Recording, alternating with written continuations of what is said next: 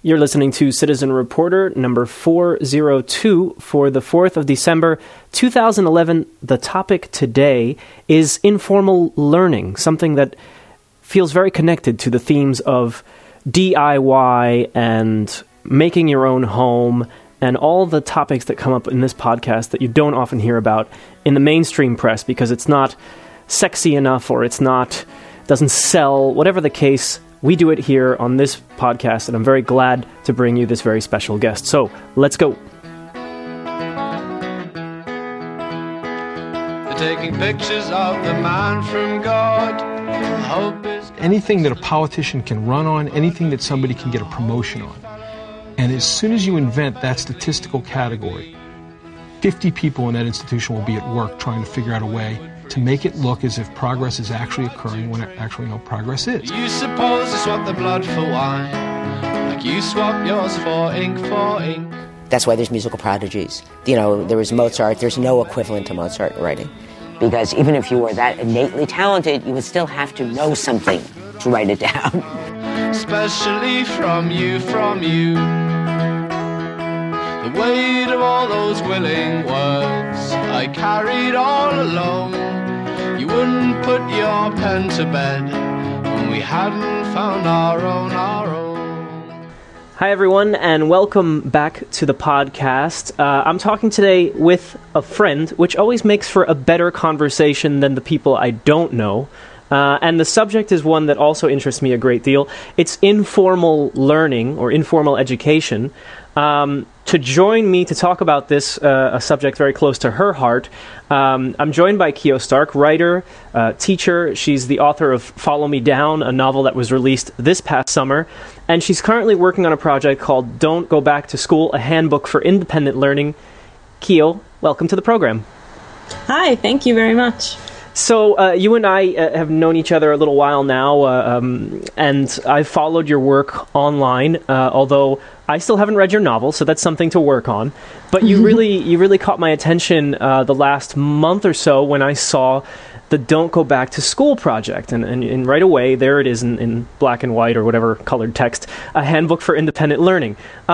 You, from what I know of you, you've been through a lot of institutional learning, but it seems like I don't know, doing that, you somehow discovered that you see great value in the non-institutional learning. Yeah, I mean, the quick version of this is that I'm a grad school dropout, and I also teach at a graduate program right now. So I'll talk about the first part first, which is I went straight to a graduate program at Yale after college. In American Studies, which is a very interdisciplinary kind of area. And I went for 2 years, I dropped out, I went back, and I did the part of it where you're really actually self-educating, which is preparing for your comprehensive exams. So I spent a year basically just reading on my own. You know, I think I had to read about 400 books. You choose fields. You get the approval of an advisor on what books go on the list for each field, and then you read, and then they test you on it. Mm-hmm. And that is the only part of the experience that really, really, really made me feel like I had gotten an education, and I realized that I had done that myself for the most part. I dropped out because I didn't want to be a professor, and I figured out I'm a little slow. So I figured out very slowly and late in the game that having a PhD in something like American Studies is basically a professional school to be a professor. And I started in it very young. I just didn't feel done learning. So when I got to the point in my dissertation where I was having some disagreements with my advisor about the way that the writing was happening, I didn't want to start over. So I realized I could just walk away from it. And, I had gotten my education. Yeah. And I think we've grown up in a time where, you call yourself a grad school dropout. I'm sure if we played with language, we could call you something more positive, right? Like if dropout is a negative word, if it is. But it seems like we've grown up in an era where that's a negative, like when probably 10 to 20 years ago, high school dropout was a bad thing. You didn't want that. So more and more people were really focused on, at least make it through high school. Now we live in the era where it's almost automatic, or it feels automatic, especially in the U.S., that people go to college or university. Mm-hmm. I was kind of curious, what you remember with the self-taught people in your life. For me, it feels like we had older people, senior citizens, who would say, self-made, self-taught. Mm-hmm. And then came, I don't know, a generation in between. I don't want to blame my parents, but they were not the self-taught types. I don't know, do you see an ebb and flow of any kind when it comes to informal learning versus formal learning? Oh, that's a really good question. I think part of it is that, going to college became the sort of means to enter the middle class and to preserve status as middle class in this country. And after World War II, with the GI Bill, that was really, really opened up to a much wider field of people. Yeah. And so the expectation of becoming middle class and having a middle class kind of job became a much wider expectation. So, in terms of our parents and their orientation towards school, I think it's really understandable because of the associations with that. That has turned out to be kind of a false promise, and there's the idea of an education bubble, and that we're educating more people than we have jobs to support a middle class existence. Yeah. So, that's part of the historical trajectory. I grew up in a house with an uncle who was very self-taught. I mean, he actually dropped out of college, and he learned all kinds of things all the time on his own. And so, I had a model from very early on that anything you wanted to learn, you could pretty much figure out. For him, it was things like woodworking or, working with solar energy, making jewelry.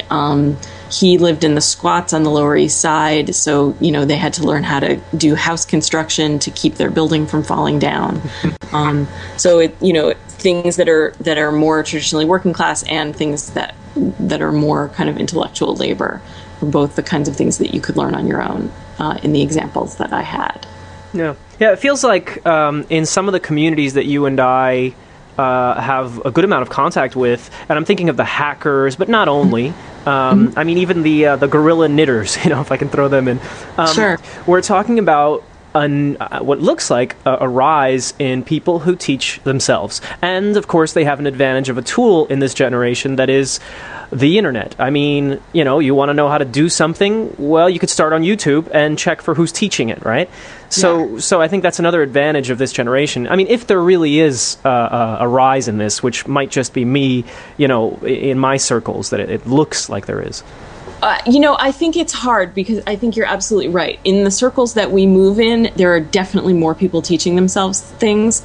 But, in terms of overall American culture, I think that it's really hard to say that it's a trend, but it's definitely a trend that people are getting frustrated with formal education. In the response to the book project that I put up on Kickstarter, I'm getting so much mail from people who are saying, I dropped out, or I'm thinking about dropping out. This isn't doing anything for me. There's other people writing about this. There's Anya Kamenetz, who has a book called DIY Ed. That's really about the idea that college isn't, the economics of going to college don't work out anymore. And so she's encouraging people to learn on their own because of not spending the money. I think college is a great thing if you can afford it. If somebody's paying for it for you, if it's not going to put you in a hole, go. It's a great experience. It's wonderful to have access to brilliant professors who want to tell you what they know. Having access to the library is great. But I'm trying to set something up for people who either don't have that or who want to do it on their own. And the thing that I'm finding is that, there are sort of structures that school provides for you. Things like access to resources, access to experts. And the most important one is access to a learning community. And because of the internet, those are things that you can find more easily now on your own. So that's, I'm interviewing people who've been doing that to find out how they do it. Yeah. Yeah, as you're speaking, I'm thinking about the thing I liked and sort of cherished most about having been a university student, and for me it was here as well as back in the U.S., here being Amsterdam, and that's you're right. That's the people, both in terms of the teachers and as well as the fellow students who, were either inspiring or fun to work with, and that is something that I do find in my internet life as well. Just like back when I was in school, there are these people that I find that I stick with them or I ask questions and I learn from. I do see that, yeah. Yeah. And I think we're living in a time where sharing is becoming a more important kind of currency. And so people are more willing to share information and knowledge with strangers because they're curious. A lot of the people I interviewed so far, one of the questions is, what do you do when you get stuck, when you need an expert? And they all say, I just called someone, I just found out who knew that and called them up. And they were usually really flattered and happy to talk to me. And I think it's a real lesson. There are going to be very, very busy people at the top of their profession who won't have time to talk to you, but you'd be surprised at how generous people are with their time and their knowledge when you ask them in the right way. Yeah. Yeah, that kind of answers one of my questions that I had down the line, which is sort of, you've mentioned that in doing this book and doing the interviews with the people who are working and sort of, not experts, but maybe I can use that word, experts in informal learning, that they would share some tips and tricks. And I was kind of curious about what kinds, you haven't done all the interviews yet, but I'm curious of the kinds of tips and tricks you have in mind. And I guess the answer to that is sort of ways to keep yourself, when you hit a wall, to get past it, and to face challenges. Yeah, it's everything from the big stuff about motivation down to, if you, so in the U.S., if you live in a town that has a state university, then you have public access to that very good library, whatever good library they have. Mm-hmm. If you don't, or if the good library is at a private school, there's a great trick that I learned from someone, which is if that library has a government document center, which most of them do, then they actually have to let you into that private library, even if technically it's for students only. Yeah. So you can go to the security desk and say you want to use the government document center, and they'll write you a pass, and then you have access to that library for the whole day.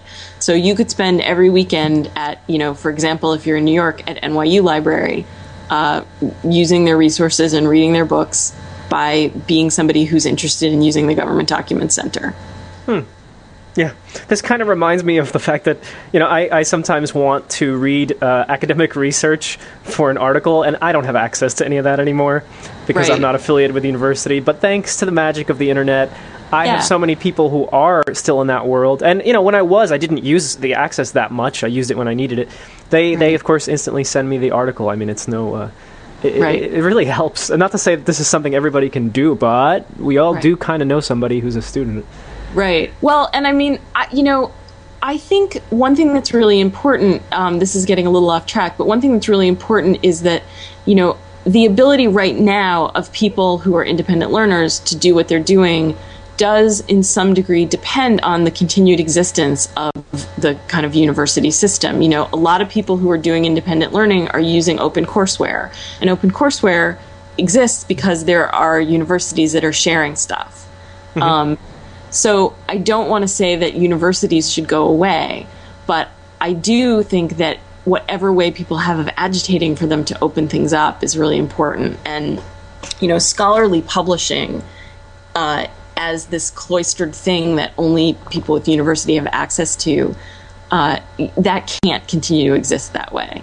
There has to be another way to fund it such that they can give open access to all of that scholarship. So that's something that really pisses me off. Yeah. I'm working for one of my part-time jobs is editor for a open academic journal where all the content is available to the public. And people always ask, how do they fund themselves? And to be perfectly honest, I'm not 100% sure. So that doesn't help the subject right now, but could be something for the future. Right. I want to talk about something in case someone listening doesn't know what Kickstarter is, and then I want to get into the details. First of all, I won't make you do it. I mean, Kickstarter is a place where if you have a project, you can propose it, and people, when they like the description and feel they would like to see this project become reality, they can fund it. Now, there's more details to it, but you chose to do your project on Kickstarter. I mean, have you done projects on Kickstarter before? Why did you choose it? It's a great question. This is my first Kickstarter project. I am a published author. I have a regular standard publisher and an agent. And so I'm in that system, and it was very much an option for me to try to do this in the regular publishing system.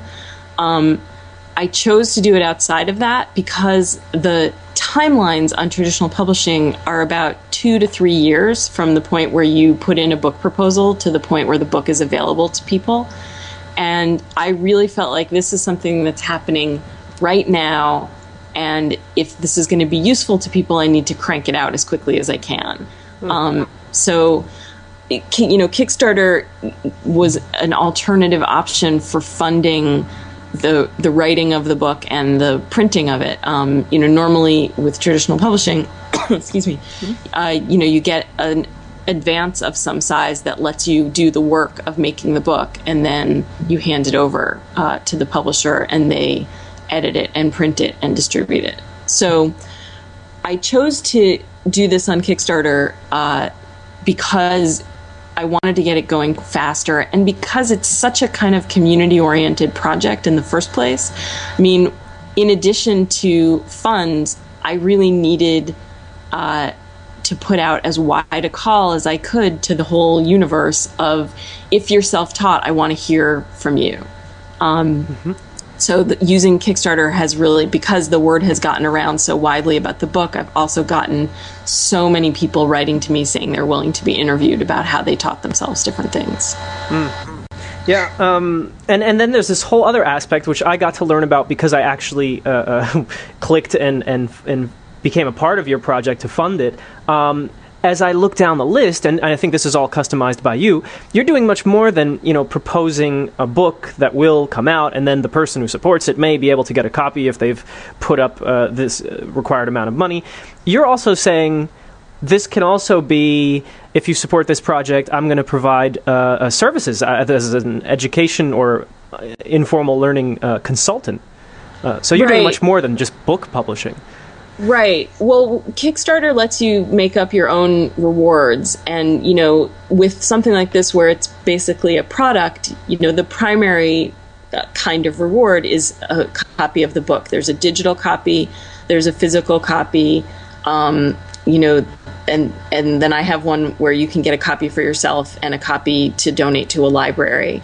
But then, because the project actually came out of me having this conversation over and over and over again with so many people, where they would come to me and say, I'm thinking about going back to graduate school. What do you think? And we would have a long conversation about what they wanted to accomplish, why they thought they wanted to go to grad school for it, if there were other ways around that, whether grad school is really necessary for the goal that they had.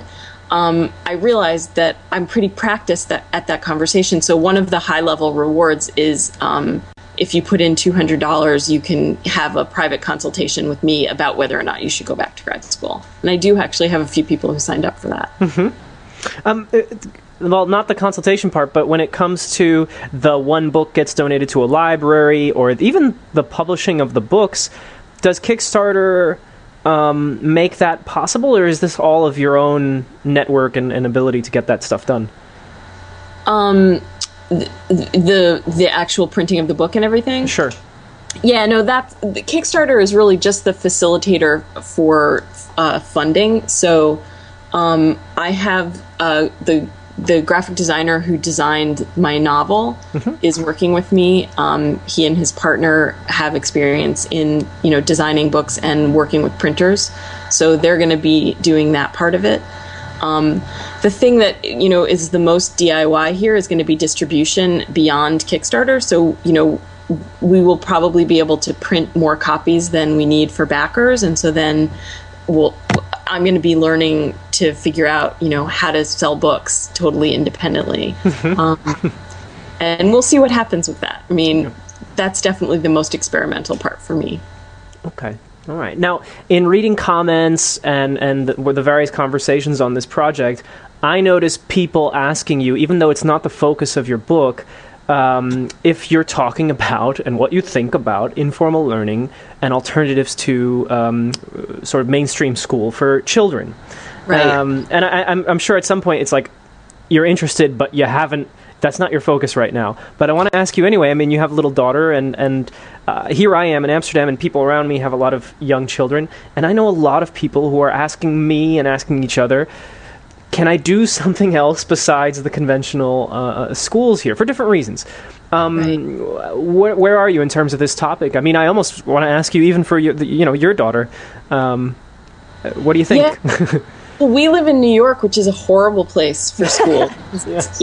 There are some really, really great public schools, but in general, it's either, a very underfunded, overcrowded public school or a very expensive private school, and then you're sending your kid to school with rich kids, if you can afford that, or if you can get a scholarship for them there. And like one of the things that I think is really important is just that kids live in a world of variety and diversity. So the idea of sending my daughter to school with only very privileged people makes me really uncomfortable for a whole range of reasons. Yeah. So yeah, we've talked about whether we'll be in a position to homeschool her, and I think what's amazing about homeschooling now is that it's a very strong community in a lot of places. So I have a friend in North Carolina who has 4 kids, and she homeschooled all of them, but that means that every day they do a couple hours at home, and then they actually go to a homeschooling community place where there are classes, and so it's not just like you're sitting in your house with your kid and they're never being exposed to anybody besides you to learn from. And that all sounds really fantastic to me. It's not something that I know a lot about. And, I definitely, with this book, I have had a lot of homeschool people writing to me and wanting to know if I'm going to be addressing that. For the time being, I'm really focusing on sort of college and graduate school and what you can do to replace those. Mm-hmm. Maybe the next book is going to be about homeschooling, but there's so much literature out there about homeschooling. So that's a really different kind of field. Yes. Yeah. I think this is something that's going to come up again later because, so many people are interested in this and they're facing that decision also. Actually, go ahead. I was just going to say, for either situation, for homeschooling or for self-education, I think the thing that I'm finding as I talk to people that's really crucial is forming a learning community or joining one. One of the people I interviewed said the first thing you got to do is take the auto out of autodidact. And I think there are some people who are really good at just locking themselves in their room and learning. And for those people, that's fantastic. But for most people, learning is something that happens socially and through communication. And so what the internet has given us is a situation in which it's a lot easier to find other people to learn with. Yeah. This is, your work and these discussions have spilled over into any party that I go to lately, and I brought it up in front of some Dutch people and some Belgians, and the Belgians brought up that actually in the 60s and 70s from the hippie movement, many people came together and formed alternative schools and alternative officially licensed schools. So I've gotten very curious, and I'm going to probably venture to meet some of these people now, retired, to talk about what it was like and how it went. And I've even met a few people. Everybody seems to know somebody who went to one of these schools that was different in structure and I went to one of those schools in the U.S. Yeah, my elementary school was an independent school, and it wasn't a system. It wasn't a Steiner school or a Montessori school. It was some people, including an early childhood education PhD, but also a lot of parents who got together and started a school. So, And you turned out all right. I seem to have, sort of. I once ran into the opposite logic. I had a cousin who had a child, and he turned to me and he said, we've been thinking about something, he and his partner, and we want to run it by you. We want to send the child to a Jesuit or religious school. And I said, why would you do that? And they said, well, you went to a religious school, and I did. I went to a Polish Catholic school in Newark. Terrible place, yet terribly fantastic in its terribleness. And they said, yeah, and you've turned out, we like you, we like how you've turned out. And I said, yeah. And they said, and my partner and I, we both went to religious schools where, we have a lot of problems with how things went. And I said, yeah. It's like, so we're thinking if our child goes through the same negative experience, they'll turn out great. That may be a really good strategy. I don't know. Yeah, this throws me off because it's like, oh, so we should just keep doing the same thing.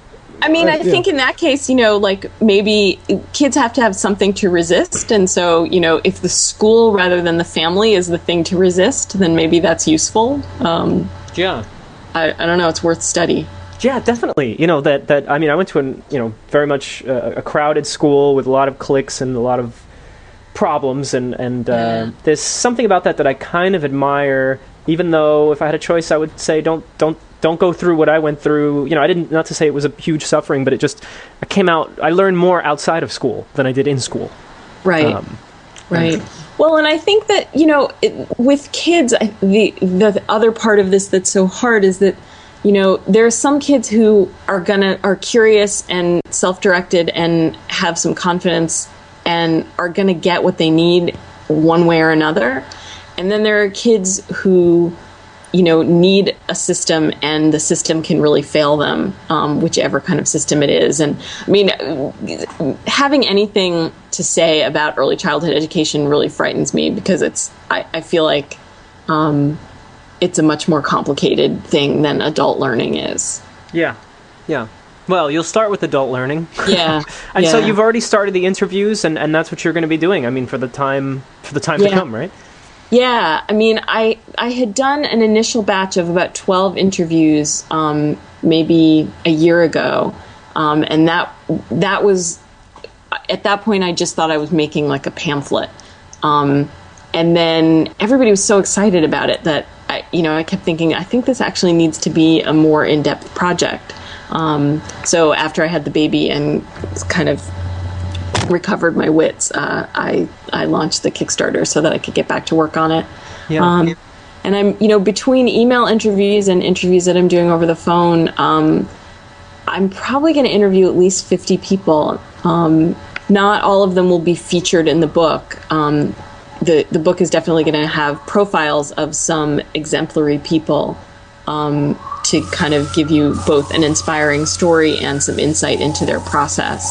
But I'm gathering data on learning process from quite a few people. So. Okay. All right. Well, Keo, I'm getting some interference on your side. Oh, wait, it went away. Okay. But either way, I want to make sure that people know, if they just go to your website, keostark.com, right on the front page at the moment, there's the link to the Kickstarter. Congratulations, because you have achieved the level of funding the minimum level that you needed. And so from here on in, I think it just helps your project even more as people support you. Right, and this is currently the only way to get a copy of the book. So. Also, further motivation, well, all that. There's also Follow Me Down, which I have to get my hands on as well. And that's your novel that is available on Powell's Books, for the people who like Amazon and various places online, and that's all to be found via your website. So people can and should follow that. And I'll be following you via Twitter and occasional real life when I can catch up with you. But it's really nice to have you on my show and to be able to share the stuff you're working on with my audience. Thanks. Thanks so much.